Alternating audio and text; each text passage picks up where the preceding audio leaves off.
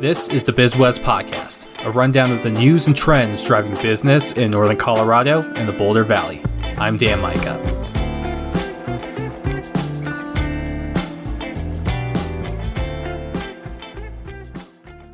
The BizWest Podcast is brought to you by Charter Technology, offering dependable, custom-tailored IT services for an array of businesses in Northern Colorado. In today's world, you can't afford to lose a day or even hours waiting for your IT company to call you back or get to your ticket. That's where we come in. Visit chartertech.com.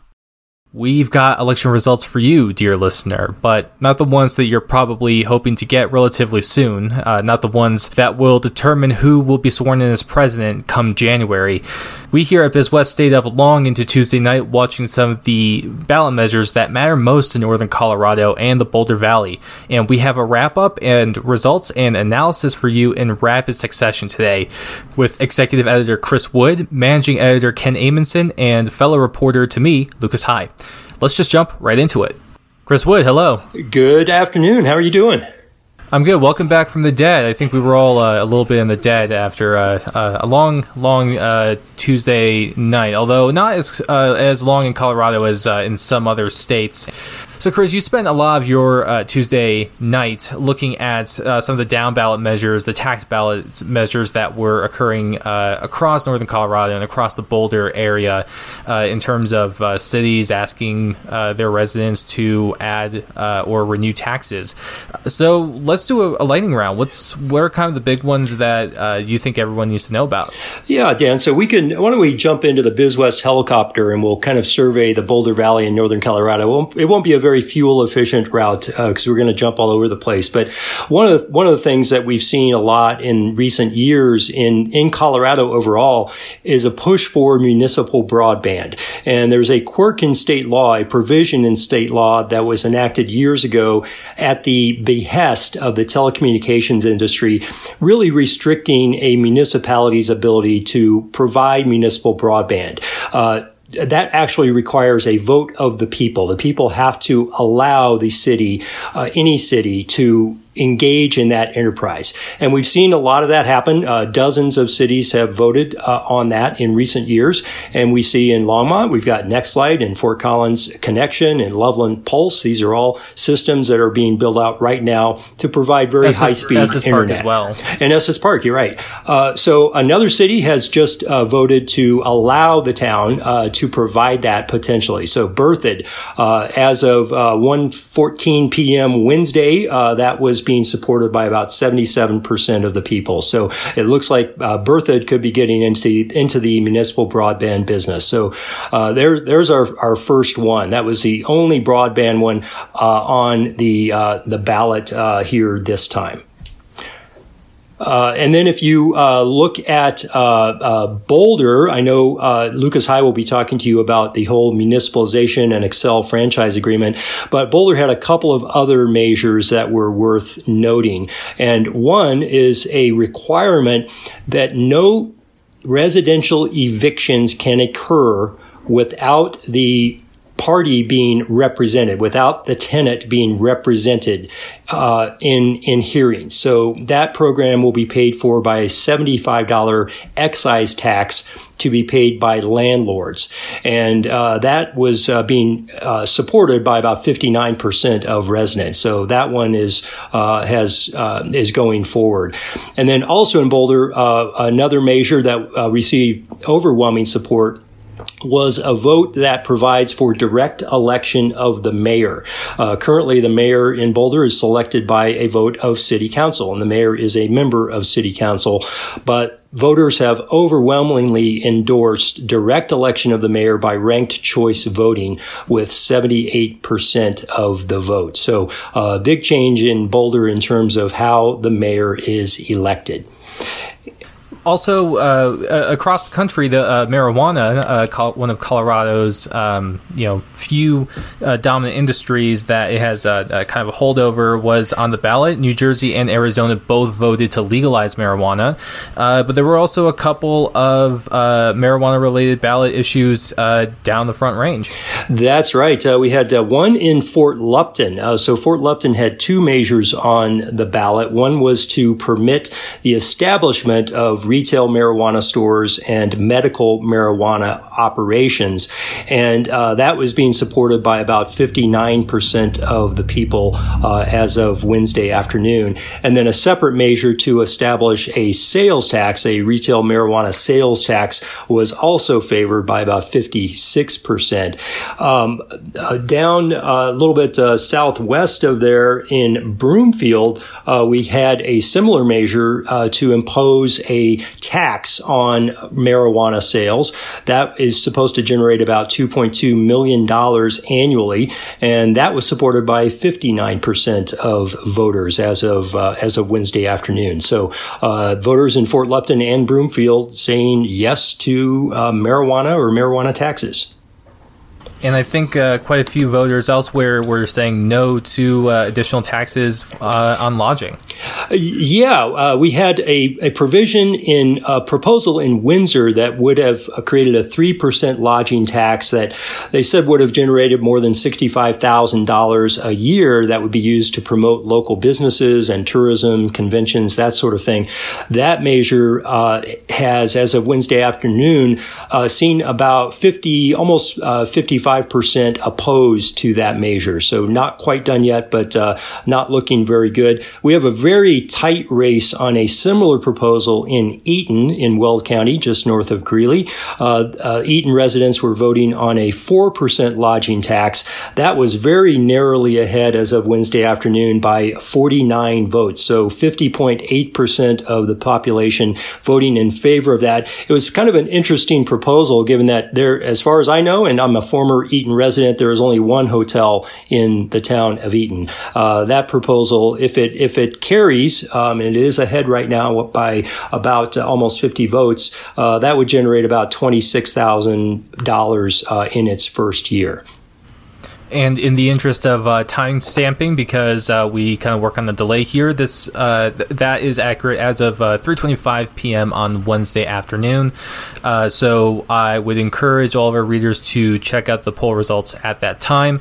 I'll also throw something in the show notes if anything changes on that.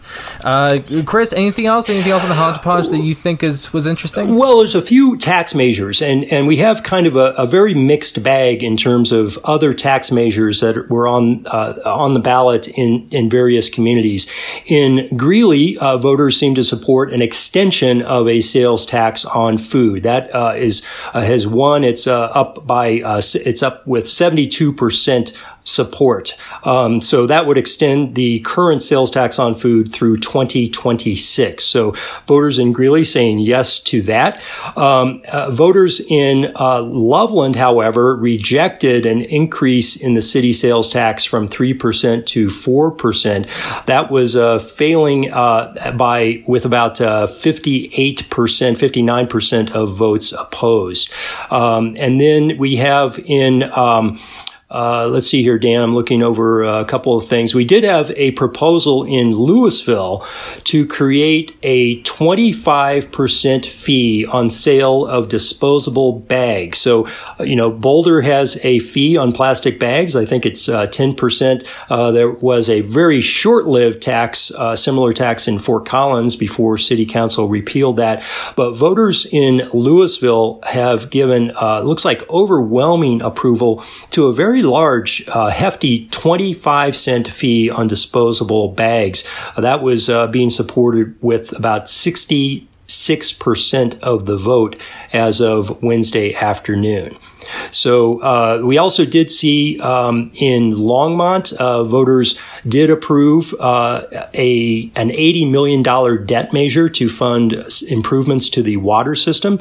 That was being supported by 80% of residents. But it kind of depends on what city you're looking at and whether it was new or existing tax in terms of a renewal of something that was already occurring. It does look like in Broomfield, residents were not up for what's called debrucing. There was a proposal that would allow the city council to annually adjust future mill levies without a vote of the public.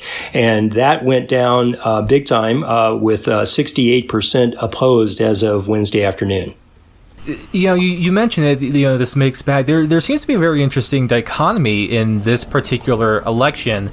At the statewide level, Prop B passed, and we also have the paid family leave effort that passed as well. So it seemed, in this cycle in particular, the Coloradans really felt open to, opening up their wallets a little bit more after decades of Tabor still being in effect, and as we know in last year, the effort to do more Tabor type repeals that failed. Yeah, absolutely. That's gone down in flames many times in terms of an outright repeal of Tabor. Individual communities have voted to de-Bruce, which basically frees a government, a municipality or a county or a governmental body from going back to a vote of from having to refund taxes that were collected in excess of Tabor limits. So that's been pretty common in individual communities. But when that was attempted to be done at the statewide level, that was overwhelmingly rejected.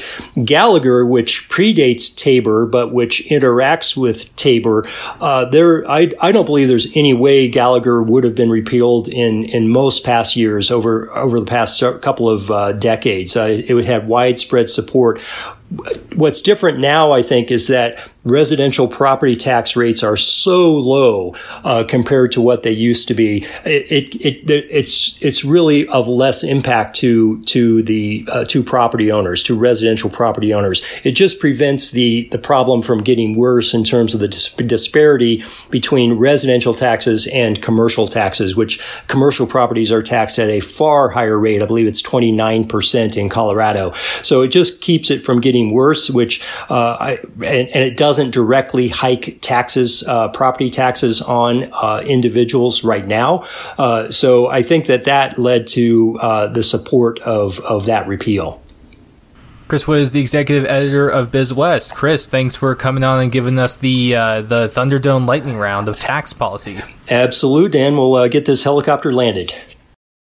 The BizWest podcast is brought to you by Charter Technology, offering dependable, custom-tailored IT services for an array of businesses in northern Colorado. In today's world, you can't afford to lose a day or even hours waiting for your IT company to call you back or get to your ticket. That's where we come in. Visit chartertech.com. Ken Amundsen, hello. How you doing today? I'm good. I am on. I'm on a bit of a coffee rush, trying to wake back up. I think a lot of people had a late night, including me, on Tuesday. But we do know if there are certain races that are still undecided as of 3:30 on Wednesday. But there is one important one in Colorado that won decisively, and that is the measure to, and that is Proposition B, to the effort to repeal the Gallagher Amendment. Ken, this was your big focus point on Tuesday night. Walk us through what happened, and just kind of as I understand, the surprise on both sides when the votes came in, and it won with a pretty commanding margin. Yes, I think virtually everyone was surprised when it came in. And the final vote, or at least the preliminarily final vote, was 57% in favor statewide. Proponents and opponents both thought it was going to fail. They talked about this privately, of course, not in public, but the proponents thought it was an uphill battle, but they had to try it. The opponents didn't put money into it because they thought it was going to fail anyway, so why spend money on it? And so they were quite surprised when it did pass, especially at that margin. So what does this mean going forward for a lot of the counties and the municipalities that now have a little bit more flexibility in how they and how they go about collecting property taxes? What when this comes into effect, what do you think we'll see, and how that money is going to be moved around? Yeah, I'm not sure that the counties and the cities school districts and so forth have a whole lot more flexibility. It's a major improvement, a major benefit to businesses, because they no longer will be, they'll still be paying an outsized share of the total property taxes collected, but it's not going to continue to escalate like it has been. There will be some impacts. The residential and commercial will, their assessment rates will be at least frozen for the time being. Voters will have to approve whether those assessment rates will increase in the future. But it definitely kind of changes the dynamic somewhat, where businesses aren't expected to carry so much of the load when it comes to property taxes. Mm-hmm. And you were also paying attention to another statewide ballot issue that that's also pretty tied to businesses as well. Colorado is going to form a paid family leave program. Yeah, that was Proposition 118, and this one goes the other way in terms of business. It's kind of a negative factor for businesses, because businesses of a certain size and their employees, including employees of businesses of all sizes, will be taxed to create a new benefit for business people, for the employees, so they can take paid family leave and paid medical leave. And so it essentially is sort of a tax on businesses and employees to create this benefit. That's obviously negative during a pandemic, or maybe any time, to add an additional tax on businesses. A number of businesses in Fort Collins, for example, according to David May, already provide that benefit, and they'll continue to do so. But for a lot of small businesses that are affected, this will be something new that they'll have to pay that they weren't necessarily counting on. And just to provide that context, David May is the president and CEO of the Fort Collins area of Chamber of Commerce. But Ken, actually, I was thinking that during the middle of a pandemic would be kind of the exact right time to try and pass a paid family leave option if you are in support of that. Simply because there was a lot of concern early on about frontline workers that didn't have the option of paid leave, and were being put in this position to either go to work if they were feeling sick and waiting for a COVID test results, or just taking time off where they wouldn't get paid and wouldn't have those kinds of protections that that people that have more a more generous benefit package would have. Yeah, definitely from the perspective of the employee who needs that pay during a leave, this is definitely would be a good time. From the perspective of a business that's struggling with revenue because their business is down, obviously it has a negative impact. So, Ken, what do you think that these two results say about kind of the direction that Colorado's electorate has gone and will be going? It can be seen as kind of a mixed result, whereby, Gallagher benefited businesses and 118 negatively impacts businesses. So I'm not sure what kind of a message that gives, but I think it says something about the openness of Colorado voters to look at issues, to grapple with problems, and be realistic about what the solution might be.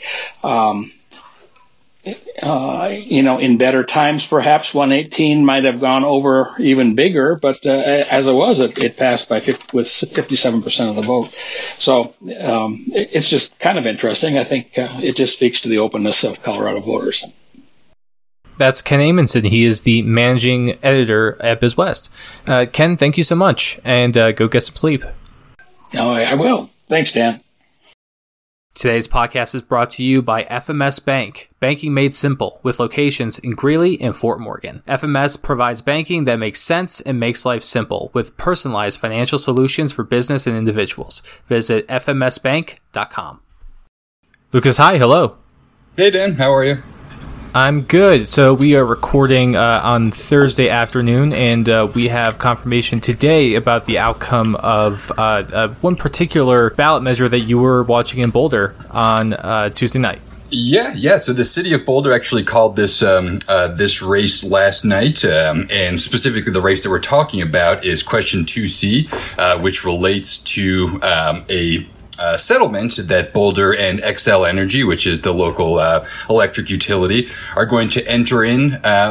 That essentially ends a decade-long push that the city has undertaken to form a municipal utility. So that effort is paused, at least temporarily, and Boulder will now re-enter into a franchise agreement with Xcel.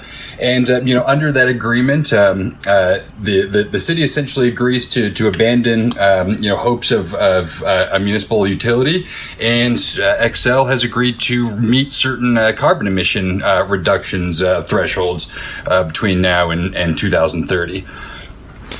So let's take a step back here for the people who may live in northern Colorado, or people who don't live in Boulder and haven't been paying attention. What led up to kind of this almost decade-long fight between Boulder and Xcel?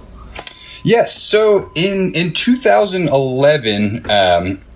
The city decided that it was going to form its own municipal electric utility, and I should tell folks who aren't that familiar with this process, it's essentially a government run electrical company, and the reason why many communities in our area decide to go for the municipal utility route is because it provides an additional level of local control. So if you're a city like Boulder and your city leadership creates some really ambitious carbon reduction and greenhouse reduction targets that they'd like to hit in the future, one of the ways that you can do that is by kind of taking control of your own destiny and running the utility on your own. So Boulder decided that they were going to do that. And at the time, and this again was in 2011, Xcel sued the city over the formation of that utility, which never really even got started. The city just said that we were going to do it, but never didn't get around to actually setting up the utility. The argument that Xcel made is that City Council overstepped its authority in the creation of this particular utility. It's kind of a long, boring process, but the long and the short of it is in 2015, a judge dismissed that lawsuit, and that suit was later reversed by the Colorado Court of Appeals, and then the Colorado Supreme Court overturned both decisions, sent the case back to a lower court, and since then it's just kind of been bumping around. And this year, Xcel and the city kind of went back to the drawing board, sat down at the negotiation table, and hammered out this deal that would end all of this legal battle. It would end this court case. It would end, at least for now, Boulder's attempt to form a municipal utility. And the process that it went through was first city officials and Xcel officials met, hammered out the details of this deal. The details of the deal were taken in front of the Boulder City Council a couple of months back. The Boulder City Council approved of it, and what they approved of was sending the question to the voters. Do you, voter, want to abandon the municipalization push and join back into a franchise agreement with Xcel? And the voters approved of it, or at least more than 50% of them. I think you and I were talking before we started recording, and so the folks who supported question 2C were winning as of yesterday afternoon, 53.33% of the vote. So not super duper close. But at the same time, not necessarily a runaway for question 2C supporters.